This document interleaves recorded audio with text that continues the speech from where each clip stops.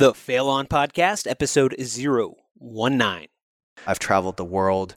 I've seen things I never thought I'd be able to see. I've been able to carve out, good time for myself instead of just trading my time for 2 to 3 weeks vacation a year.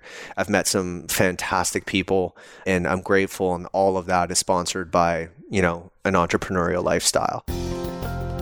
Welcome to the Fail On Podcast, where we explore the hardships and obstacles today's industry leaders faced on their journey to the top of their fields through careful insight and thoughtful conversation. By embracing failure, we'll show you how to build momentum without being consumed by the result. Now, please welcome your host, Rob Nunnery. Hey there, and welcome to the show that believes you are destined for more and that failing your way to an inspired life is the only way to get there. Today we're sitting down with Corey Wert. Corey is the founder of Digital Blue Moon. That's a boutique digital agency in Toronto that is disrupting the outdated multi-vendor model. Corey's a good friend. He's a brilliant guy, super humble, and has successfully started, built, grown, and exited another digital agency back in 2014. At that time, they were focusing on providing services to only Fortune 500 companies. Corey's incredibly well respected in this community, in the entrepreneurship community. He sits on several boards, and we go deep on why exiting that first company in 2014 was actually the biggest letdown of his life. We'll be discussing why he decided to outsource his first 6 employees from the Philippines when he first got started, how he was able to get out of a deep depression after selling that first business, and how he completely got blindsided on his latest venture with an untrustworthy partner. But first, if you'd like to stay up to date on all of the Fail On podcast interviews and key takeaways from each guest, simply go to failon.com and sign up for our newsletter that's at the bottom of the page. That's failon.com. And Corey, welcome to the Fail On podcast, my man. Hey, thanks for having me, Rob. Sweet. So just for a little context, we are in the beautiful city of Toronto right now. Actually, in a friend of ours, mutual friend of ours, I guess he called it a game room. I don't know if I'd call it a game room. There's a little couch. There and is a TV. A foosball table. There's a foosball table. And then some creepy looking camera equipment that I wouldn't know if this is a SEO company or But you know what? He did call it a game room, not a games room. So it's very appropriate. There's only one game in here. That's a good point. Good point. I just want to dig into it, man. So you've had some highs and lows as an entrepreneur. Absolutely. Like all of us. But just so we have some context, how did you first get into the world of entrepreneurship? So I've always kind of had like a hustle to me. Very young, I would do things like sell gumballs and everything like that to the kids in my class. But my first step into entrepreneurship was really around 2008. I was working for a big consumer packaged goods company here in Canada. They did about $6 billion in sales, and I worked in the marketing department there. And I just really saw that there was like a massive shifting trend that was coming. And it really felt like a sweet spot for me in the sense where I knew I loved marketing, but I've always had a fascination for technology in the digital space. And at that time, people were considering digital to be experimental at best. Yeah, still early. It was still early for the bigger companies, right? The innovators were grabbing on and making the most out of it, and good for them. And so for me, there was just this disruption that was coming. I thought that I was in a good spot with a good knowledge on both sides of the fences, and really I was very fortunate to have the job that I had. I did well, but I was never really content working for someone else. To steal a quote from you, actually, you're either working on your dreams or you're working on somebody else's. And so I realized that it was time to take the leap and get out there and take what I knew and try to bring that to the world. Cool, man. I want to actually dig into kind of like the details there, because you're working at this company. I mean, did you get laid off or fired, or were you just kind of proactive and like, no, I want to make something happen? Yeah. A funny story, actually. So I was doing well. I was on a fast track. I was moving up the management ranks, good salary. Everything was going really well. But I always had a certain discontent on the speed with which things happen in a big company. You're always waiting for someone to bestow the honor and tap you on the shoulder before you can kind of get to the next level. And while you have to learn to play that game patiently, it's also something that was a constant internal struggle for me. And at that point, I had done a digital campaign, and it was extremely successful and kind of blew the lights out compared to all the more traditional stuff that we were doing. So what was that metric? What were the metrics based on? Was it based on performance? Like, how did you gauge that it blew the others out of the water? So one, the level of insight that we were able to get from that campaign, traditional media and traditional marketing, like you sit there, you activate your campaign, and then 3 months later you see the sales data start to roll in, and then you try to retrospectively connect the dots and figure out what happened. We were able to see immediate traction. We were able to make immediate pivots. It ended up garnering kind of like more social engagement. We ended up doing really well through a contesting promotion. And again, we were able to actually identify a subset of our target base, which we always assumed was X. And we saw that there was this whole other opportunity out there. And for me, it just like the instant data was something that just immediately kind of like sparked with me. Just so I understand better, is this like a Facebook ad campaign, or what exactly was it? Like I remember sitting down and doing a presentation on YouTube to my president. And he was like, "Oh, that's interesting, but I don't think that's ever going to catch on." And this is before Google had even bought YouTube, right?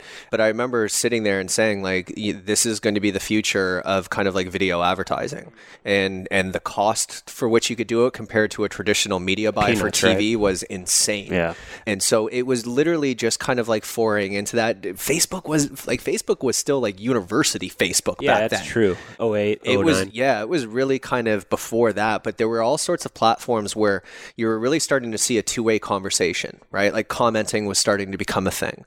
And again, that instant connection with the consumer was something that you just never really had through traditional marketing. It was always one-way messaging, kind of you vomiting your message on everyone the exact same way, where digital really allowed you to connect and forge a relationship and build some loyalty with your customers. And measure the results. And measure the results. And be able to take that and leverage it for insightful, meaningful campaigning down the road, right? There was always this continuous improvement that you could do in the moment with digital data.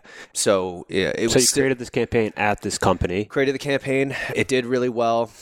And for me, just kind of like a light bulb had turned on. I really loved the marriage of marketing and technology. And I remember sitting down and doing a presentation and showing the results. And this was supposed to be like my moment, right? Like they were instantly going to make me president of the company. And I just remember it being, that was a great experiment. And we weren't going to do that anymore.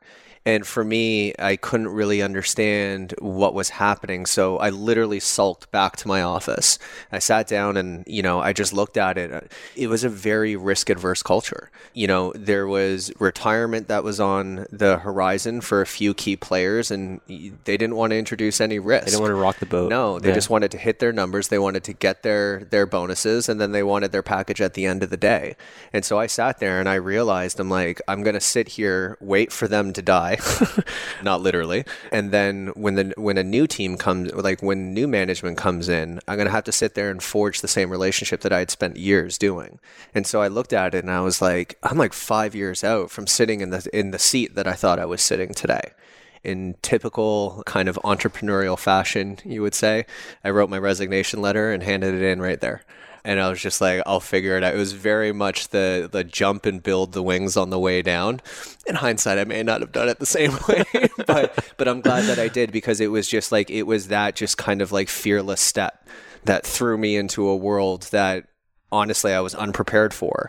But if I had tried to baby step my way in, I could have seen that there would have been 1,000 excuses I would have fed myself on why not to commit to that. How are you doing financially at this time? Did you have financial resources to kind of hold you over? Yeah, I was making a good salary. I was doing really well in terms of like corporate terms, especially for my age. So I had a little bit banked up. I didn't, and I thought that was going to be more than enough to kind of like cushion me. Like, I made a brave move, but it wasn't a stupid move, I felt at the time. In hindsight, the buffer that I thought I had did not last nearly, right. And things did not take off as quickly as I assumed they would. So, could I and should I have banked up a little bit more? Absolutely. But again, like, I feel like it's just part of the learning curve, right? And getting into a dire position for me was something that really kind of like turned on the jets. See, I'm right there with you, man. I've had a lot of conversations with other entrepreneurs, and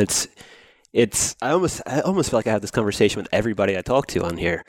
But it's, on one hand, you have, people with the burn the ships mentality, and then on the other hand, you have the people with the more practical approach, which is build the bridge mentality. Yeah, do a side hustle, right? Yeah. Do it from 7 p.m. to 2 a.m. Yeah.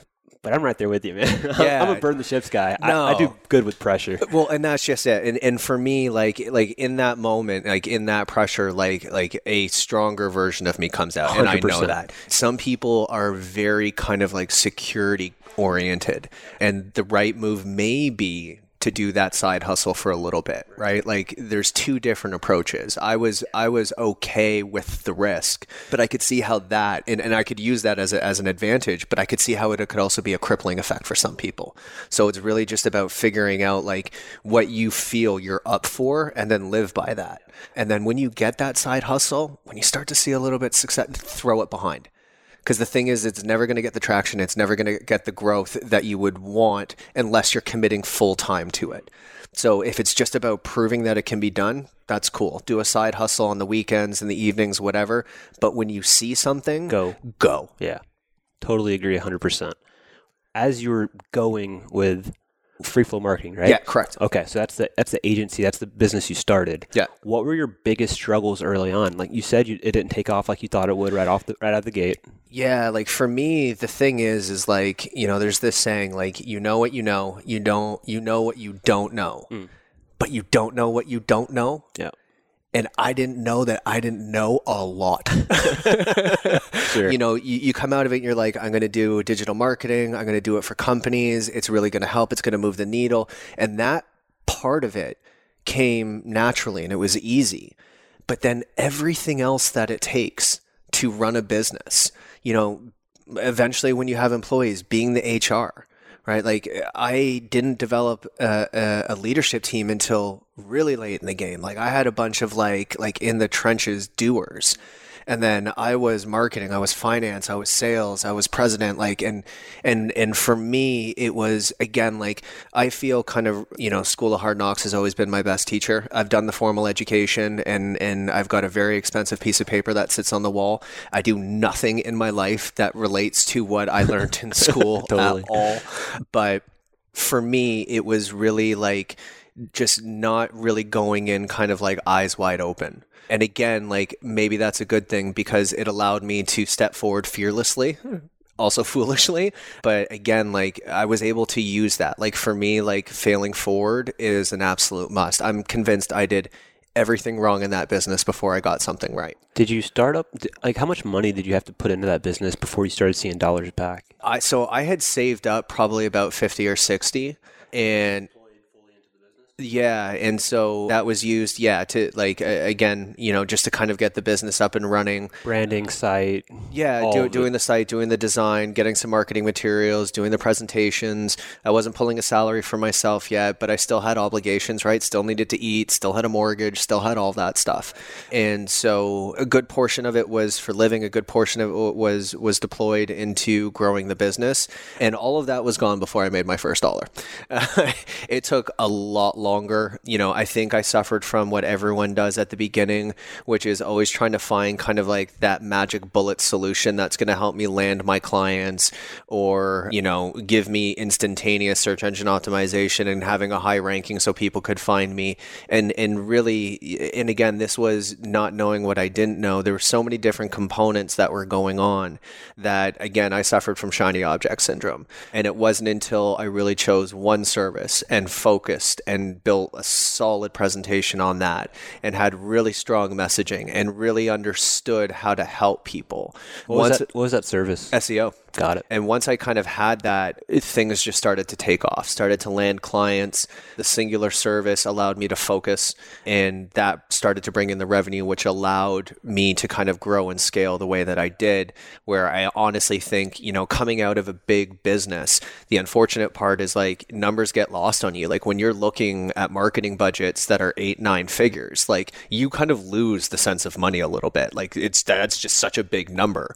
And so, coming out of that really made it difficult in the sense where I just didn't know where to focus. I didn't know how to scale properly. I tried to have a big business before I had a small business. I think it's a really interesting point that I think you made a mistake a lot of entrepreneurs make, where they try to create a service that's for everyone, rather than going really, really narrow at first. Don't go niche. Yeah. If you go really narrow at first, it's way easier because you're going to have a better offering, right? Yeah. It's going to be much stronger. It's not going to be, you're not going to be trying to provide a service for everybody. Yeah. So I think, and you can also deliver what you're selling, which, to be honest, in my space, like, there are a lot of agencies out there and they're really good at selling, but they don't follow through on fulfillment.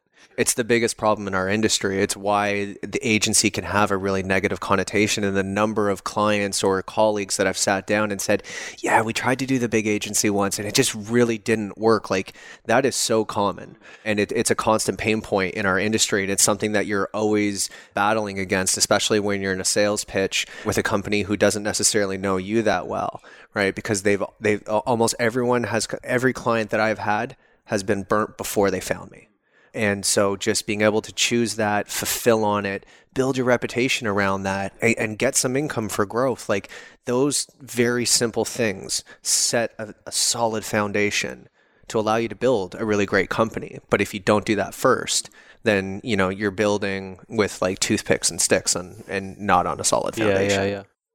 So just thinking back when you were at the corporate job, moving into your agency, were you able to take any clients with you from your corporate job that you could take on as clients at the new? No, because I was on the client side, right? Like, if I was on the agency side and I was representing a bunch of clients, it probably would have been a lot easier, because if they liked me, I could have said, hey, I'm going to go over here. Right. It's not in direct competition to the agency that I'm leaving because I'm doing a service that they don't provide.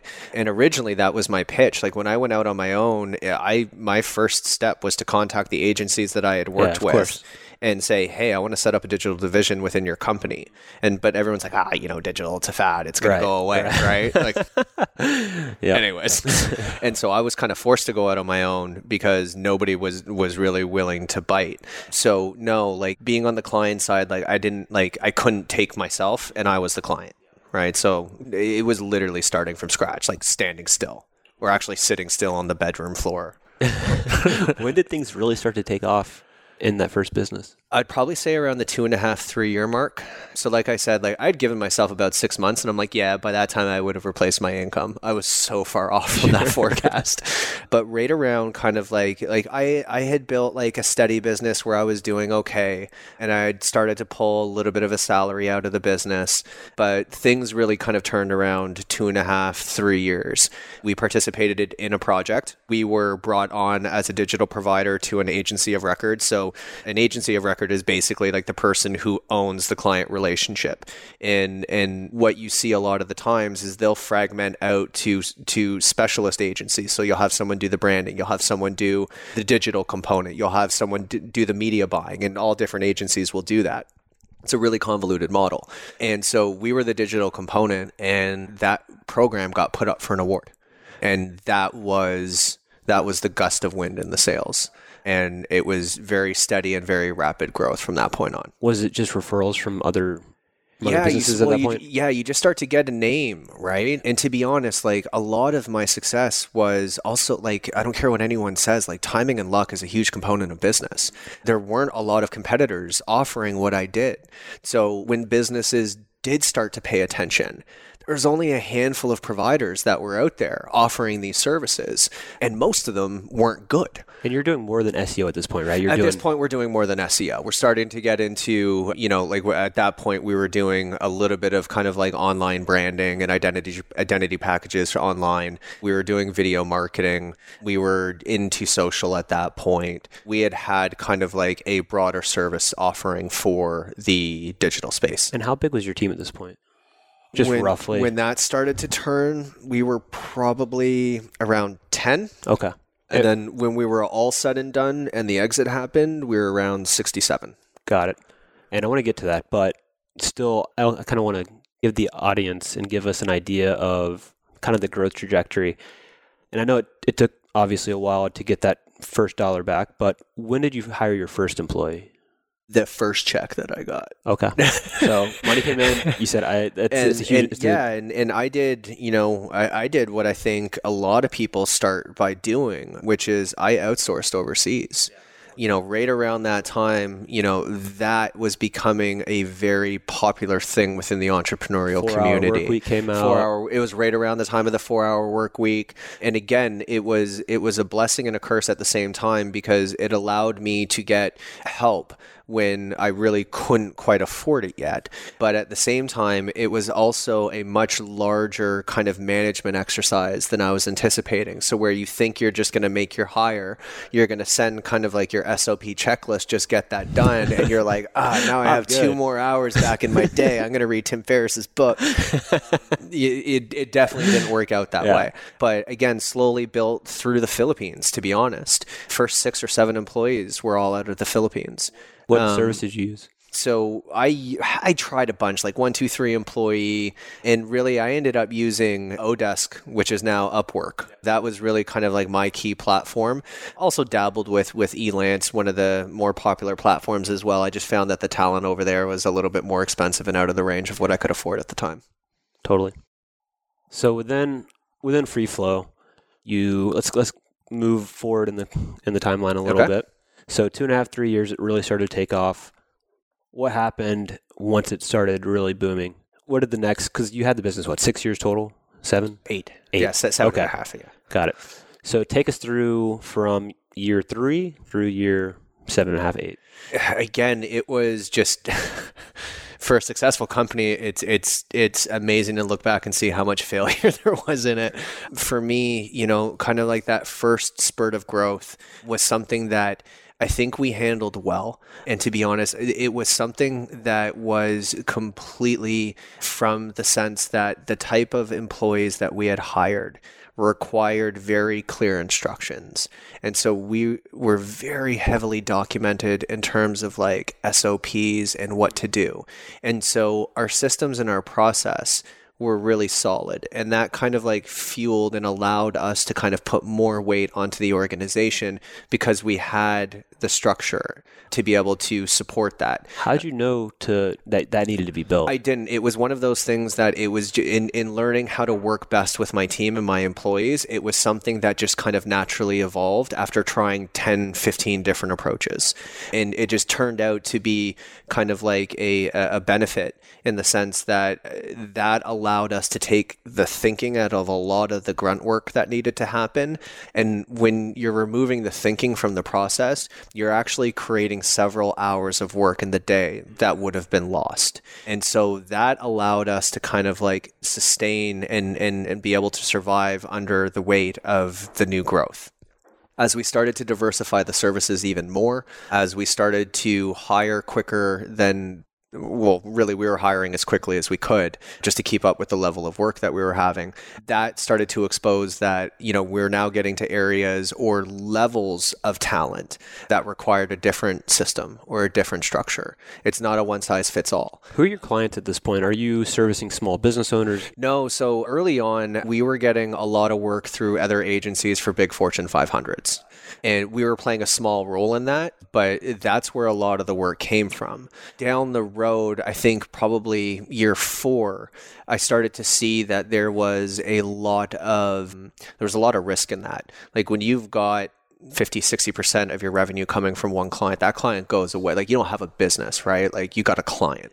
And so and again, just kind of like seeing what was happening online, and we were on the earlier side of kind of like local SEO and local marketing. I know it ended up becoming a couple of really huge internet marketing launches, which completely destroyed the industry. Thank you.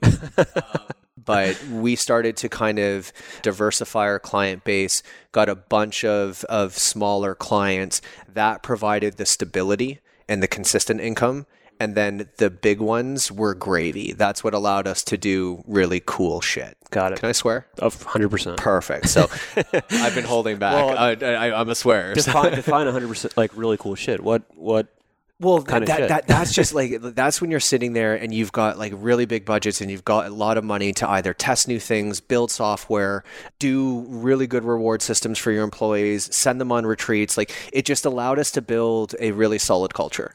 And again, like when the money's flowing, like it's just a really beautiful thing. And I think diversifying how we got our revenue, really big kind of like one-off project-based work, which was great, but it was not steady. Feast and famine model, right? Which is very common for the agencies, but that kind of like that stable base, right? Having, I think we had a couple hundred by the end of it, but having that stable base, like that just made sure that the waters were calm and everything else was just gravy and play money. Got it. Towards the end of this business, take us through kind of what happened towards the end. Obviously, we've talked offline about it. You had a successful exit. How did all of that come about? And then kind of take us beyond that and what you did after this business. Well, I think the natural evolution whenever there's a disruption in any industry is that all of a sudden the people who are sitting at the top and are feeling the pain the most from the disruption start looking down and figuring out who they can acquire. Right. And they buy their way out of the problem. Did you have this in mind from the beginning, by the way? To be honest, like I think you walk in like every other entrepreneur that you've seen where they build this massive company and then they sell it for billions of dollars. And, I definitely had an exit plan. It was probably better than my business plan at the start, but it happened faster than I assumed it would. How early on did you start thinking about this? Was it from out of the gate when you were just... From the gate, like I always try to figure out, before I take my first step, I always try to figure out what's the goalpost that I'm walking towards. And I know that, how you get to the goalpost and the play on the field will change. And you have to be able to pivot and be nimble with external factors. But I always kind of knew what it was. I wasn't sitting there and trying to build a business that I was going to run into my 80s. Like I still have an aspiration to retire by the time I'm 45 and just be able to spend my life the way that I want to. And that may be, coaching other entrepreneurs. It may be me sitting on a beach and becoming a fisherman. I don't know. Sure. I just know that, I'm in it with a purpose and I love what I do and it's got my attention now, but I don't think I'm going to sit there and say, man, I wish I didn't retire at 45 on my deathbed. So Sure. So after you sold this company, take me through that. I know we've talked offline about this and it wasn't all it was cracked up to be. No, it wasn't. So, what ended up happening, like I said, was the industry started to change and we got gobbled up by a much larger firm. They needed to basically, change the sign and be in business. And so at that point, I had done a really good job at creating a very good job for myself. I was tied to the company. I didn't move behind the brand fast enough. I was consistently hearing from my clients, we hired you, we want you to be there. And that really kind of created like a 7-day a week, 14, 16 hour a day job. And I was completely burnt out. I think there's also this illusion that when you work for yourself, you're going to have more time. You're going to be able to work when you want to work. And if you have the drive of an entrepreneur, just know that is a complete lie that you're telling yourself. 100%. I am the worst boss I have ever had. I am so harsh. There is no forgiveness. So I was completely burnt out. And at that point, I really felt like kind of money was my motivator. And there are a variety of reasons for that. But what I found out after exiting the company was that money wasn't the motivator at all. It was what I was striving for, but the blues weren't bluer, the greens weren't greener. I didn't wake up happier. So you had this exit, you had all this money, and it just wasn't fulfilling. Is that what you're saying? No, yeah, it just didn't fill my cup. And in all reality, I ended up slipping into a very deep depression for the next year. Just because it wasn't what you were hoping to have at the end of the... It's something like... So one, I think it was a function of, I was definitely very burnt out. I did a horrible job at kind of creating like the boundaries and the recharge moments that I now hold sacred in what I do with my day-to-day. And for me, there was a little bit of kind of like that burnout fatigue. But I also realized, or I failed to realize at the time, and I realized after doing some deep work on myself, that my values wasn't really around, the money. It was around helping other people. And so I thought my whole value system was A, when it turned out to be B.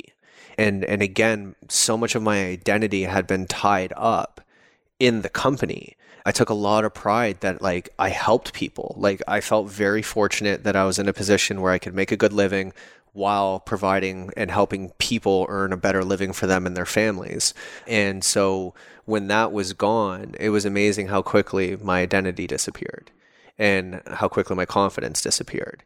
And then you start telling yourself the story that, oh, I could never do that again. Why did you exit? You're a one-hit wonder, blah, blah, blah, blah, blah, blah, blah. And the story just went real negative really fast. And it took a lot of time to kind of like really get to the root of that, why it was happening, why my programming was like that, why my story base was like that. And I just slowly had to kind of like undo that over time and fight my way through it. Got it. So you take me to what that time was like. I know it's probably not easy to talk about. You said you're in a deep depression. Yeah. And, even offline, hope you don't mind me saying this, you even said that you still don't do a lot of podcasts to this day because you have like an imposter syndrome. 100%. So why? Let's try to dig into that if you don't mind. Yeah. So digging into it, I was a very accomplished shithead as a child. Sure. My parents always told me to play to my strengths, and I bet you they regret that when I was a rebellious 13-year-old. And so without getting too deep into it, I was asked to leave. I lived on the streets for a little bit. I was in a group home for a couple of years. In your teens? In my teens, in my early teens.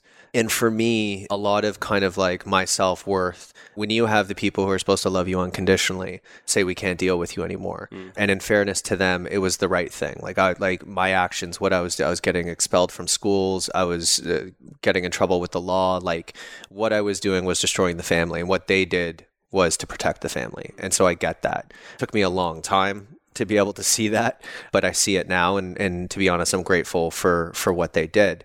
But that strips, at a very young age, that strips away your confidence, that strips away your self-worth. The people who are supposed to love you unconditionally don't. And it kind of just makes all of that go away. And I've always, like, as much work as I've done on that, I carry that still to this day. I'm always amazed when I be sitting there in a meeting with a client and I'm doing what just I think everyone always knows. And they're sitting there like, oh my God, this is a great idea. We have to do it. Like those moments, even though there's been a lot of them, they still catch me by surprise. I don't think that there's anything overly special about me. I don't have an insanely high IQ. I was a horrible student. Is it part of what drives you though? But it is like, there's that, like, I've got to hustle and I've got a work ethic. And because I've seen so much over time, failures are always hard, but I think I've gotten a lot better at dealing with them, being okay with them. In fact, one of our core values at the company is fail forward, right? Like don't be afraid to fail, be afraid not to take the lesson from the failure. And that's something that I try to instill because that is a value that I hire against now because we're inevitably going to make mistakes. This is a really difficult industry. It's hard to understand all the nuances of so many different client businesses, and things change so quickly. It's like going back to your corporate job where you kind of went outside the box and created a digital campaign, and people were okay with the status quo. They weren't okay with failing forward. Well, and that's just it. And most people aren't. Like 95% of the population will take the safe play.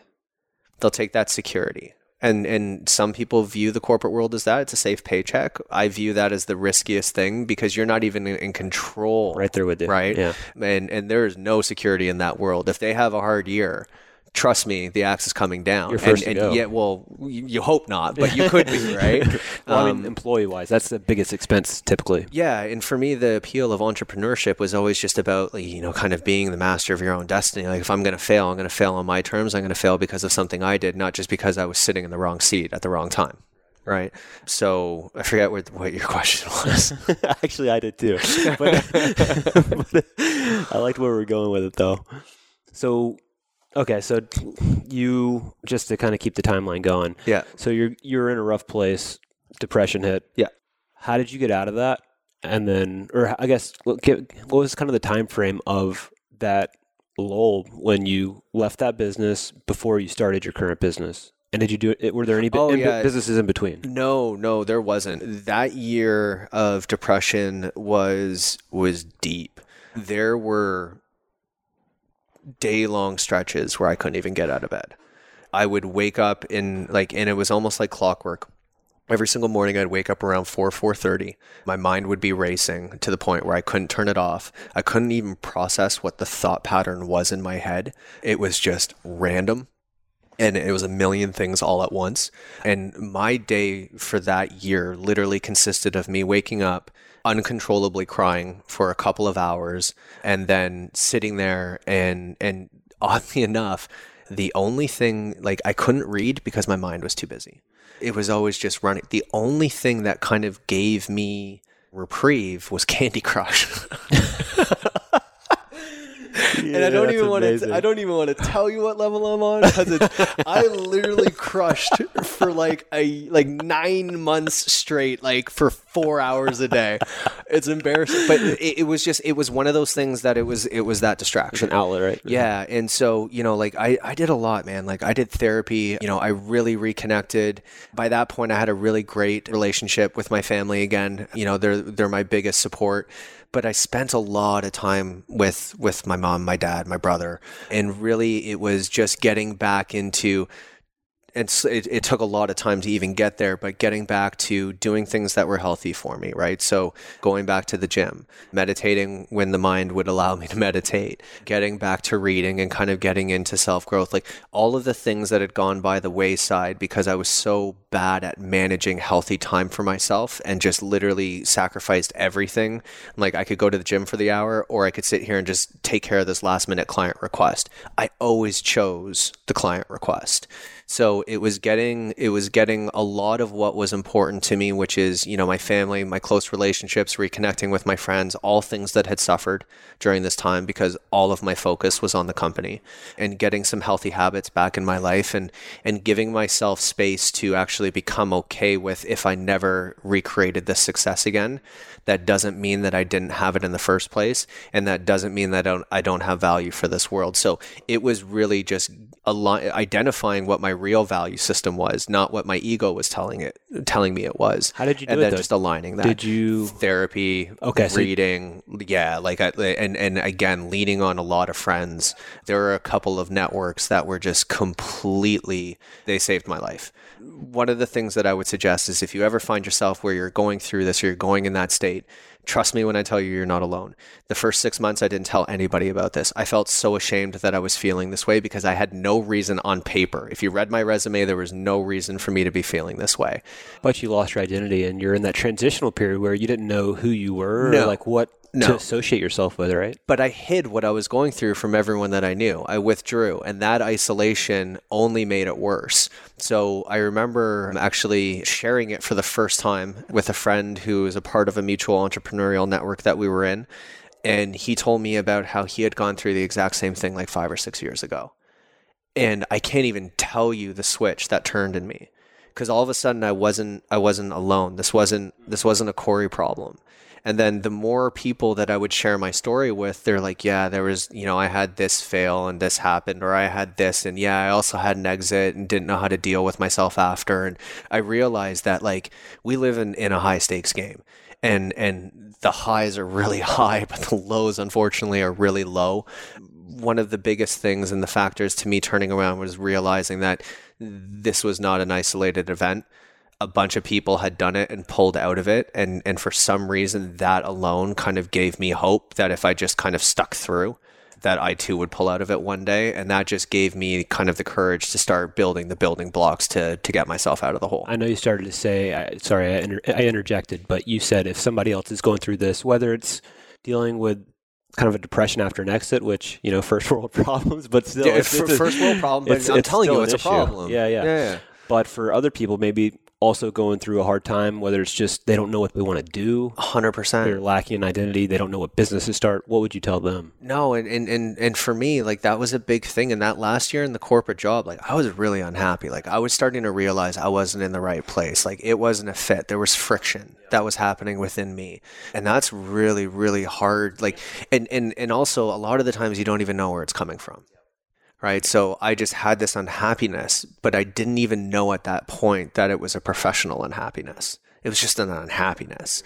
And so again, I think that blind spot can be really dangerous for people. So if you feel like you're kind of in that, to be honest, one of the best things that I do now is journal. and not with thought, not with judgment. It's literally, it's like, I'm feeling this right now. I wonder why. I ask myself that question, and then I'll write stuff out. And so I would encourage like anyone who's sitting there and being like, something just doesn't quite feel right, you don't know what to do about it yet, to start to dig deep on the different facets, like bucket your life into certain areas, professional, personal, relationship, and really try to identify which bucket, because there's always a core issue. And again, it may not be like, obviously this podcast is geared towards people who want to go out on their own and entrepreneurs, but maybe it's just, you know, even in your own job, it's a facet of it. It's not the need to completely reinvent yourself, right? But getting really clear on who you are and what's important to you is something that I feel I left way too late in the game. And I could have been a better entrepreneur for myself and for my team if I just got really clear on that. But again, you know, I'm head down, run into a wall head first, right? And then figure shit out after. Yeah, I mean, it's a great point. And I was talking to Ree Perez. He actually said the same thing in terms of people are so busy, right? Yeah. So, you know, you're going through day to day. You interviewed Ree? Yeah, so I was talking to Ree. I can't be on this podcast anymore. Headset off. I'm out. No, but he was echoing the same thing you're saying right now, is people don't spend enough time trying to figure out who they are, right? Because life's so busy. They don't ever take a step back, turn everything off. You know, meditation's a big thing, Huge right? thing. So just spending time with yourself without any distraction, which is really hard for a lot of people nowadays. But to be honest, because of the always on mentality of an entrepreneur, that like you have to force yourself to take that time off. It's hard, right? And it's hard. Yeah. Like I'll be sitting there and you know, yoga is another thing that I do, right? Or I go to the gym and I find like those are great outlets. But I can't tell you how many times halfway through my workout, I'm like, I should just get back to the office. When I know that that is the healthiest and the best use of that hour. I totally resonate, man. Right? Like I'm having a big issue recently. Like I'm a big reader. I used to read a lot more than I do now. And when I start reading now, or I try to start reading, I'm so freaking ADD. I'm so distracted. I'm like, oh, I just saw my phone vibrate. What do we got? Yeah. So it's just it's hard. But yeah, what do you recommend in terms of really being able to set time aside to spend with yourself? Oddly enough, it's a really easy thing to do, but it's a hard thing to honor. You just got to structure your day. Like I have a block in my calendar from 11:30 to 1 o'clock every single day of the week, and that's my gym time. And the days that I don't go to the gym, that's my walk time. Not when it's cold as shit here in Canada, which happens quite a bit. But for me, that time is sacred. And my COO knows that. My entire team knows that. They won't even infringe upon that space unless it's like a crucial meeting that needs to happen. But that's literally happened 3 times in the 2 years that I've been running the new company. What are you doing during that time? Like, say, if you're going for a walk, are you listening to anything? Or are you making... Sometimes I'm listening to music, and sometimes I'm not. And I'm just like walking. I'm trying to figure out if you're consuming content, whether it be like an audio book. Sometimes I am, but then sometimes it's just quiet time. Right. And again, like I allow myself the flexibility of what that looks like, depending on like if I'm having a super stressful day and it's been all day of meetings and we're putting out client fires and working with all of that, then it tends to be either music or quiet time, because that just kind of like calms me down. Like sitting there and going and consuming content when the mind's been working and is churning, you know, all morning, it doesn't make a lot of sense. So again, giving yourself that flexibility and the permission that while you need to set that structure for yourself, what happens within it, be flexible, be kind to yourself. You're having a crazy day, go do something really relaxing. If you're having a relaxing day, go and get the blood going, and just allowing yourself that permission to be kind to yourself, no matter what that looks like, is huge. And a lesson that I've only learned in like the last like year or two. It sounds like you might have learned that from the same person I learned that from, Philip McKernan. Because maybe not, but Hold on, did you interview Philip on this too? I did. Oh my! I definitely should have asked for who the hell is going to be on this podcast before I got involved. No, but we were actually in the Bahamas for the Mastermind Talks trip, and you know, I was talking to Philip. I was like, I think it was the first morning there, and I was like, man, I haven't. Because I was on a serious kick of like fitness, nutrition. Yeah. I was up every morning at 5 a.m. I go to the Bahamas, and whenever I travel, my routine gets thrown off. Of course. Crazily. Yeah, I'm the same way. And I was telling Philip that. He's like, oh, well, I just gave myself permission to to take it easy this morning. I'm like, so he taught me to like be way less hard on myself. Because I beat the crap out of myself a lot. I am my own harshest critic. Like I said, I'm the worst boss I've ever had. To be honest, the work that Philip does is so necessary for people like you and I. I wish I found Phil way earlier than I did. I found him kind of as I was getting out of my depression. There are a lot of kind of like, he's so good at kind of like just those like one-liner sound bites that just kind of like stick in that horrible Irish accent that you can't even drink out of your head. But to be honest, like he's got 4 or 5 sayings that I find myself like I will repeat to myself maybe once a week. So I wish I found him earlier, but the be kind to yourself was learned the hard way. It just took a lot of time and it took a lot of forgiveness. And that started during that year of the depression where I just really had to learn to be okay with myself, because it was something that I don't think I ever was before that happened. You know, there was a lot of issues from the past. Yep. So it sounds like you did a lot of work. You got your head in the right place, got yourself surrounded by loving people, and got back kind of to who you are. So once that happened, take us through how you started the new company, what made the idea come together, and also kind of the timeline. Like, what was that break between the end of Free Flow and the start of your new company? So the end of Free Flow officially was March 31st, 2014. And then I went on a trip to Japan in April. And when I came home, that's kind of when the depression sort of hit.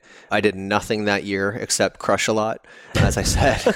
And when I started feeling a little bit better, I took on like 4 or 5 kind of like coaching clients. They were all people that were in an industry related to mine who were at a smaller scale. So I knew kind of where they were and how to get to the next level. And I started just doing some side coaching and consulting for them. And there was one business in particular where I just kind of became fast friends with the guy. And there was a lot of potential in his business, but his bit, like it was standard where someone gets into a position because they know how to like code a website or they know how to do something, but they don't know how to run a business. And his business was in dire trouble. I didn't know how bad it was when we first got involved. But I consulted with him for, I think, 9 months, along with a couple of other clients, and started to feel a little bit better and decided that I wanted to get back in the game, but I didn't want to do it full time yet. So him and I had structured a deal where essentially I was going to take part equity within his business. I was going to sit there 2 days a week, act as managing director. I was going to clean everything up, and then everything kind of like client facing, production, stuff like that was going to be his, but the biz admin was going to be my side of things. Ended up getting involved in the business, was looking at a certain set of books throughout the entire consulting period. And then once we got involved and I got full access to the books, he hadn't paid taxes in a bunch of years. He was behind paying his employees. When I walked in the door, the 2 key employees were ready to hand in their resignation and had both said, we were just waiting till you got here to see if it was going to be different. And so it really started as a turnaround. And again, you think starting off with the business already like a broken one, but one already there, you think it's going to be easier. And again, you don't know what you don't know, right? And just because you've been successful before doesn't mean you know what you're getting yourself into again. Did you put any cash into this business at all? No, I didn't. Okay. It was, I had taken a very small salary and then equity as compensation. So less risk. So less risk. But at the end of the day, and this is where you got to choose your partners carefully, because he had signed a statement with me saying that there was no pre-existing debt within the business before I got involved, because the second your name gets put on it, like the liability of the company now becomes my liability. And he signed, and it was a fraudulent contract. And what we ended up having to do was we really realized how big the problem was when there wasn't enough money in the business for me to turn it around. And so him and I sat down and we talked. And at that point, he was focusing on 1 or 2 services. And he knew that I had always dealt with kind of like, or I'd evolved into a company that was doing a larger service scope. And I told him that we needed more money in the business, and then went out and kind of leveraged one of my contacts, brought them on board. He knew it was going to be a change more into kind of like an agency than a specific service house. And we talked about that, went for a bunch of walks in the park, and he was like, all right, let's do it. And the second that we got that $50,000 deposit and it hit the bank account, it was garnished completely by the government. Jeez. And that's when I started to see the truth of, okay, like this guy has not been paying taxes. So when you were going on the walk in the park with this guy, you hadn't known any of this yet? I didn't know it yet. Oh, okay. The financials that I was working with were troublesome, but were fixable. Got it. And then we realized, though, like we didn't understand all of the debt. Again, who doesn't pay taxes for 5 years? Right. Like, right. Choose your partners carefully. Were there any red flags, like looking back on this guy? Looking back on it, there were 1,000 red flags. Okay. So why did you ignore those? So the reason why I ignored it, and the reason why I particularly gravitated towards him, was he was on the brink of a depression, and he was starting to get anxiety attacks. So you could relate. And I built this story in my head that perhaps I went through what I did so that I could help him avoid it. And to be honest, like even over I hung in with him way too long. He's no longer with the business. He exited on his own, tried to steal the business from me as a thank you. But my COO from day one was like, we need to fire him. And I was like, it's never going to happen. Learn to work with him. And I stuck by him, and so many red flags, like from the day where he signed the agreement saying there was no pre-existing debt, he put himself before me. He was actually opening me up to a huge amount of risk, and he was okay doing it. Crazy. And when I look back at it, I remember when I said, hey, here's this, read it and sign it. He got up and he went for a walk. And because he was like, he was processing, and he made the conscious decision at that moment. I'm going to do it. To lie. Yeah. Right? I need out. He can help me get out, and I don't care if this puts him in a world of trouble. And so we had that deposit garnished. That kind of started to show how bad things were.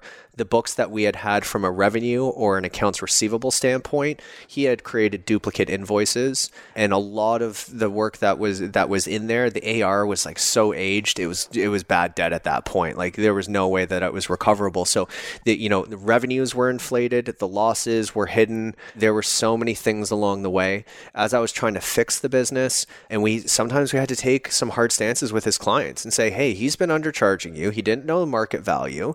We're upping our prices.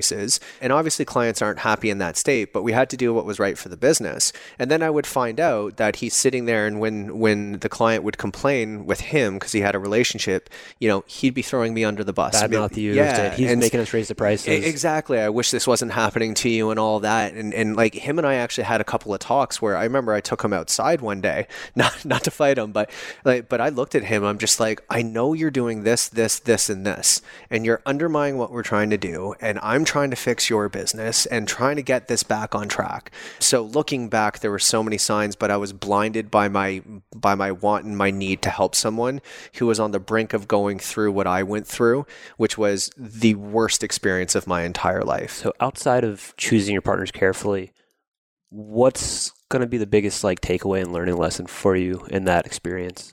As painful as it is. No. So like I said, no longer with the business. We had to top grade him and move him around a lot because he was not even a great employee. And he ended up leaving and trying to steal a bunch of clients and employees when I was away traveling.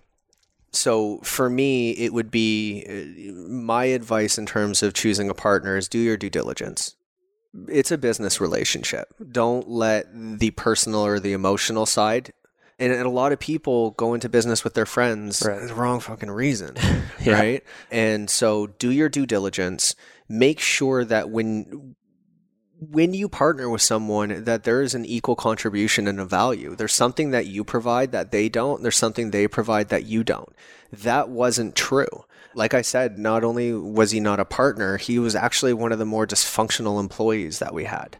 And so that would be it. Do your due diligence, know who you're getting into bed with, and make sure that there is an equal value contribution that's made. Because, I think on both sides, there was a resentment where when we took the company, turned it around, it was doing about $300,000 a year, maybe $350,000, and losing money.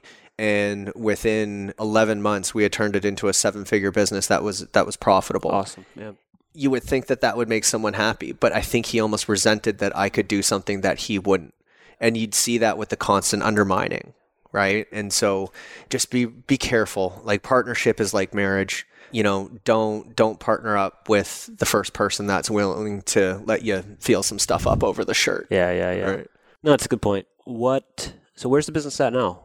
So the business is doing well. I feel like we're really positioned to help disrupt what I think is a broken agency model. My previous agency, we were always kind of like one spoke in a larger wheel. What we've done here is we've really diversified the service bases so that we can handle everything from initial market research all the way through to campaign retrospectives. And what this allows us to do is it removes the multi-vendor agency model. So you're not getting kind of, markup upon markup upon markup, which creates this inflated budget for the clients. You can have a variety of great companies, but that doesn't mean that they're always going to work together well. And so it eliminates that. It allows us to move faster. And since we own a digital campaign, we don't do anything traditional, but because we own a digital campaign from start to finish, we're willing to be tied to results. Because if something's happening along the way, we can't blame the advertising team or we can't blame the branding team. Yeah. We're all of that, right? So I think the sales cycle literally has gone from 6 months to 6 days. When we sit down and and explain our position, it's a pain point that every client feels. And so right place, right time, there's been growing pains, it has not been anywhere. I figured based on previous success, this was going to be super simple. Again, it's amazing how many times my thinking is just complete, but it allows me to bullshit my way into scenarios, right? So, but we faced some growth, which caused problems. We didn't have the right team members to start. It's a very different business managing as broad as a service scope because you're getting very different people. Like your devs are a culture completely separate from your creatives. Totally. And trying to get them to play together. I can understand why they were broken apart before. Right. And I feel like I've created this madhouse trying to bring them all in. But when we get it right, the results are something I'm extremely proud of. We're well into 7 figures. We've been profitable since inception, which is a really beautiful feeling. I think we're poised for great things. This year, we're focusing on culture and systems and process. Doing that same thing. It was a different problem starting this because I had a reputation. And so the business came fast and it came easy. But then what I found was we didn't have the foundation, we didn't have the systems, we didn't have the process. And that's okay when you're starting up. But now that we're at the level that we are, we need that foundation for the business to be able to take more and more and more weight. We can't sit there and just firefight or be agile all day long. That component always exists within an agency to make a client happy, but we really need to get that culture in place, get the systems and process. So when we look at another year of growth, the business can maintain it, because we did grow to a point where, again, it was kind of like one in, one out, just because we didn't have the right business model set up. Got it. So that kind of brings us up to speed, right? Up to date. Yeah. So out of all of the struggles along your journey, all the trials, tribulations, the successes, right? Yeah. What, if you had to pinpoint one, moment in time or one thing that happened to you that makes you say man, I wouldn't be here if that hadn't happened. What is that moment? Oh, that's a big question.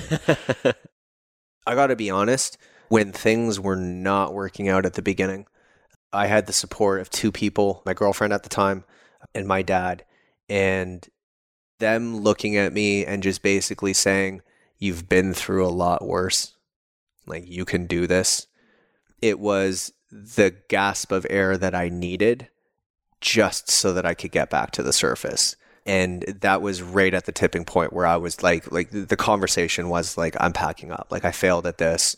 I'd given myself 2 years to make this work. If I wasn't, then I was going to try to parlay that experience well on a resume and go and get a job again. This is 2 months into your first, or 2 years into your first business. 2 years into the first business. And that moment was really if this was easy, everyone would be fucking doing it. And again, it was that reminder that I've been through worse. It was that reminder that it's it always, when you want to give up, it's literally just on the other side. I was about to say that. And I know that sounds cliche, but that has been true 100. Every time I've thrown my hands in the air and say, fuck it, I'm done. Within a week, I'm how could I ever say that? It's just the way that it works. Yeah, you even said 3 years in is when the business really took off. If you had quit at year 2. Yeah. Who knows where you'd be right now? Right? I'd probably be in a job miserable, right? So very thankful, that support network, and making sure that you have people that are going to back you up, not just in the good times, because what I've really found is the amount of people that are around when things are going well, you can't even keep track of it. But when I was down, there were a few people. And so for me, it's not about having the biggest network or the biggest crew possible. It's about having a couple of people that have you in good times and bad. And if you have that, you have a rich life. And you are positioned for success on a very difficult road at times. So fail on is the mantra we live by here. And I love that one of your core values is fail forward. Yep. Because it's perfect. And I'm so glad you're able to come on and share some of these stories. But the idea is if you're not failing, you're not growing, right? 100%. So how do you force yourself, even on a day-to-day basis, just in your life, to get out of your comfort zone? I think I'm actually horribly uncomfortable in my comfort zone at this point.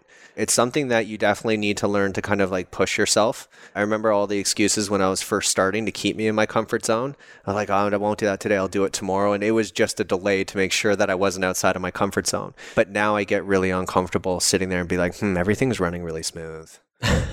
Sure. I need to fuck shit up. right. You gotta sabotage it somehow. Yeah, and whether that's, trying out a new model or bringing on a new service scope or sitting here and getting out of my comfort zone and supporting my buddy on a podcast. This is, again, the imposter syndrome is still very strong. Self-promotion is not something I do well. I like my work to speak for itself and I like my clients to speak for me. And, could I have done better? Probably if I was a little more self-promotion-y, 100%. But, this was an experience that I feel that people needed to hear about. I always assumed when you looked at a successful entrepreneur that it was so easy and they worked a couple hours a day and it just came naturally. That's all you hear about, right? No, it's all you hear about. And what you don't understand is that overnight success story was 10 years in the making. You just hear about it when it's big. You don't hear about the blood, sweat, and the tears and the constant times that they almost gave up. And as my network with entrepreneurs and colleagues have grown, like you realize there's not a single person that got it easy, except for maybe Mark Zuckerberg. I just felt like this, again, really out of my comfort zone, but I feel it was a message that people needed to hear. I love the premise of this because I think it gives a realness and a true picture of what an entrepreneurial life is like. And like I said, I wouldn't change it for anything. I've traveled the world. I've seen things I never thought I'd be able to see. I've been able to carve out, good time for myself instead of just trading my time for 2 to 3 weeks vacation a year. I've met some fantastic people and I'm grateful. And all of that is sponsored by, an entrepreneurial lifestyle. So, I love this. I love what you're doing here. And it's a message people need to hear because it's not easy, but it's worth it. What's failure mean to you? Failure means at this point, learning. Failure used to mean crawl into your bed and figure out what the hell is wrong with you. Fair enough. No, but for me, it's like, again, it's one of those things like we screw something up and my first question is like, okay, what did we learn from it and what are we doing next? And that's it. And if that vernacular is not what follows, hey, we made a mistake, then the meeting doesn't happen until the vernacular changes because it's okay. It's okay to fail. Nobody gets it right all the time. So if there's somebody right now out there that they know they want to start a business, they don't know what to start, or maybe they're looking for the perfect business idea, which we know doesn't exist, right? But if they came to you... If you find that, let me know. Yeah, if they came to you and said, how the hell do I get started? What do I need to do? Just tell me. What's one action item or directive that you could give them at least as step one? So the first thing that I would do is figure out, and again, this is something I did so poorly, figure out the type of lifestyle you want first. You can have a lifestyle business that gives you all of the freedom that you want, that allows you to be location independent, but there's most likely going to be certain sacrifices that come with that. Yeah. You want a lifestyle business, it's going to be hard to build $100 million empire. Exactly. But to make a couple $100,000 a year, but very if you're sitting there and you're traveling the world half the year and you're working from where you want to and you're pulling in $150,000, $200,000 a year, now I'm not talking revenue, make sure that that's your take-home pay, right. Then that's a life most people would sign up for. There's nothing wrong with that. And for me, it was just like, I need to build an empire. And what I realize now is it's the lifestyle that's the most important thing. Like, I want to go see my niece and my nephew. I want to be able to hang out with my parents at least once a week. I want to see my friends at lunch, all things that I could not do in my last job. And I've made sacrifices, right? Like, I've clearly laid out in the vivid vision of our company, we're not aspiring to be, 1,000 client, 9-figure agency. It's just not what I want. But this is something that I just learned in the last year or two. And I'm still getting coaching from some of my friends. Like, how did you shape it? So for me, it's get clear, right? Because the idea of only going to a business for something that you love so it doesn't feel like work is such horseshit. If that happens, awesome, blessed position. But if you're going to wait for that, then enjoy your job. So for me, figuring out the type of lifestyle that you want, and then figuring out what type of businesses would fit that. And then from there, figuring out what skill sets you have that would lend well to one of those business models. And then figuring out from there what your first step would be. That's the 4-step sequence. But you got to do it in that order. And it actually starts at the end game, not how do I take my first step? Reverse engineer that. And then that way you make sure that your first step is the one aiming you towards the right, the right goalpost. Love it. That's actually, hope you guys are paying attention, because that's a step-by-step directive in getting started and getting out of a situation that maybe you're not so happy in. Absolutely. Who's had the single most profound impact on your life? If you had to name one person, I'll allow 2 if you need. I'm gonna name 2 because I don't do Everybody well. names 2. I don't do well with rules. Then I'm gonna name 3. No, honestly, I don't idolize or get starstruck by kind of like celebrities or big business icons or anything like that. But a dude that impresses me on a level that's beyond belief is Richard Branson. And I know that seems like it's an easy answer, but the reality is he is involved in 400 different businesses. He's done, I think it's 8 billion-dollar companies, which no person on the planet has done. Yeah, it's nuts. You're good at telecom or you're a real estate tycoon and everyone has their one spot. He's duplicated it it's crazy. 8 times. And his lifestyle is amazing. Dude sits there with his 2 personal assistants for an hour and a half in the morning. That's his business day. And then he goes out and he plays. So I feel like he got the model right in a way that nobody else has been able to do it.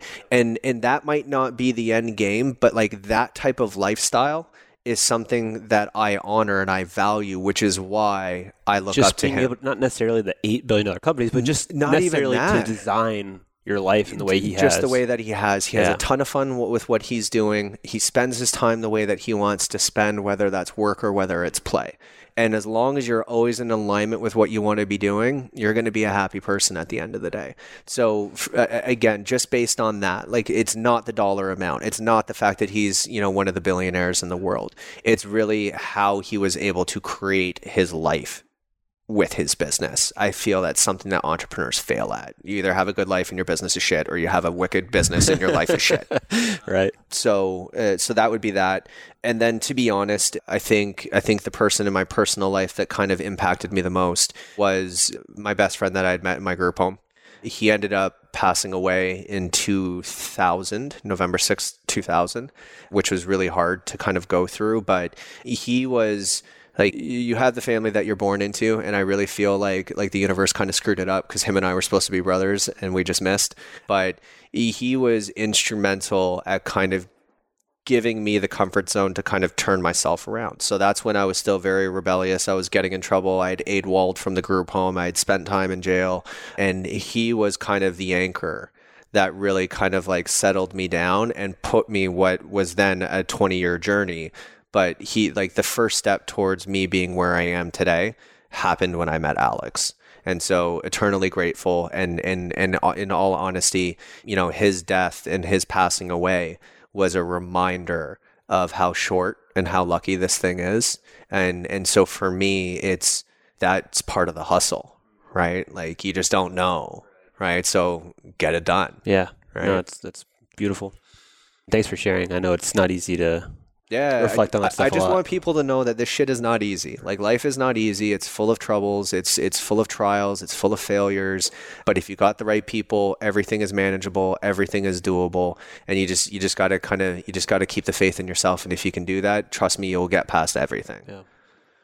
So looking forward for you. What's next on the horizon? Obviously, you're building your company, but what are you most excited about right now? I'm really excited. So, it's one of those things that I've always had a very different approach to what I was doing in this business. I'm excited because we're disrupting an industry that's ripe for disruption, but I'm also building the business the way that I want to. And arguably, I failed in the first couple of years when you're starting something up and you're turning something around. Like, I'm just wired to be in the trenches and getting shit done. We've got the term GSD in our company, right? It's a GSD day, like just get shit done. But it's all with an end goal of me actually kind of stepping back from the day-to-day. My COO is fantastic, putting her more on the front lines, me moving more into an advisory, and so I can work on, other pillars of what I envision, kind of like the Blue Moon universe to look like over time. It's not just about the agency. We've got a couple of plans. We've got like a venture arm. There's a bunch of things that we're doing. And this is allowing me, as I was saying before, to play where I want to play. It's giving me the freedom to play when I want to play. And so I'm just really excited that all of these lessons have not been lost on me. Totally.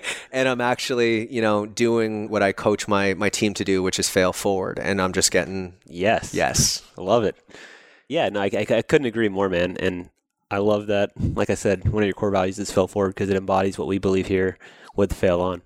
So I'm going to respect your time, though. We're running about an hour 15, so I'll let you run, man. But thank you so much for sitting down and chatting. Yeah, I know you don't do it often. I don't. My pleasure, though. My pleasure. Right. Love what you're doing here. Thanks, man. Until next time. Cheers. All right. So you can find Corey through email at corey@bluemoon.digital. That's corey@bluemoon.digital. And of course, all the links and resources Corey and I discussed, including more information on his company, can be found at the page created especially for this episode. That'll be at failon.com/019. And keep an eye out for the next episode to follow. This one will be sitting down with a brilliant marketing mind in Toronto, Dev Basu. Dev is the founder of Powered by Search, Canada's fastest growing digital agency. He's absolutely crushing it. And we sit down in his beautiful office space in Toronto to go deep into his journey.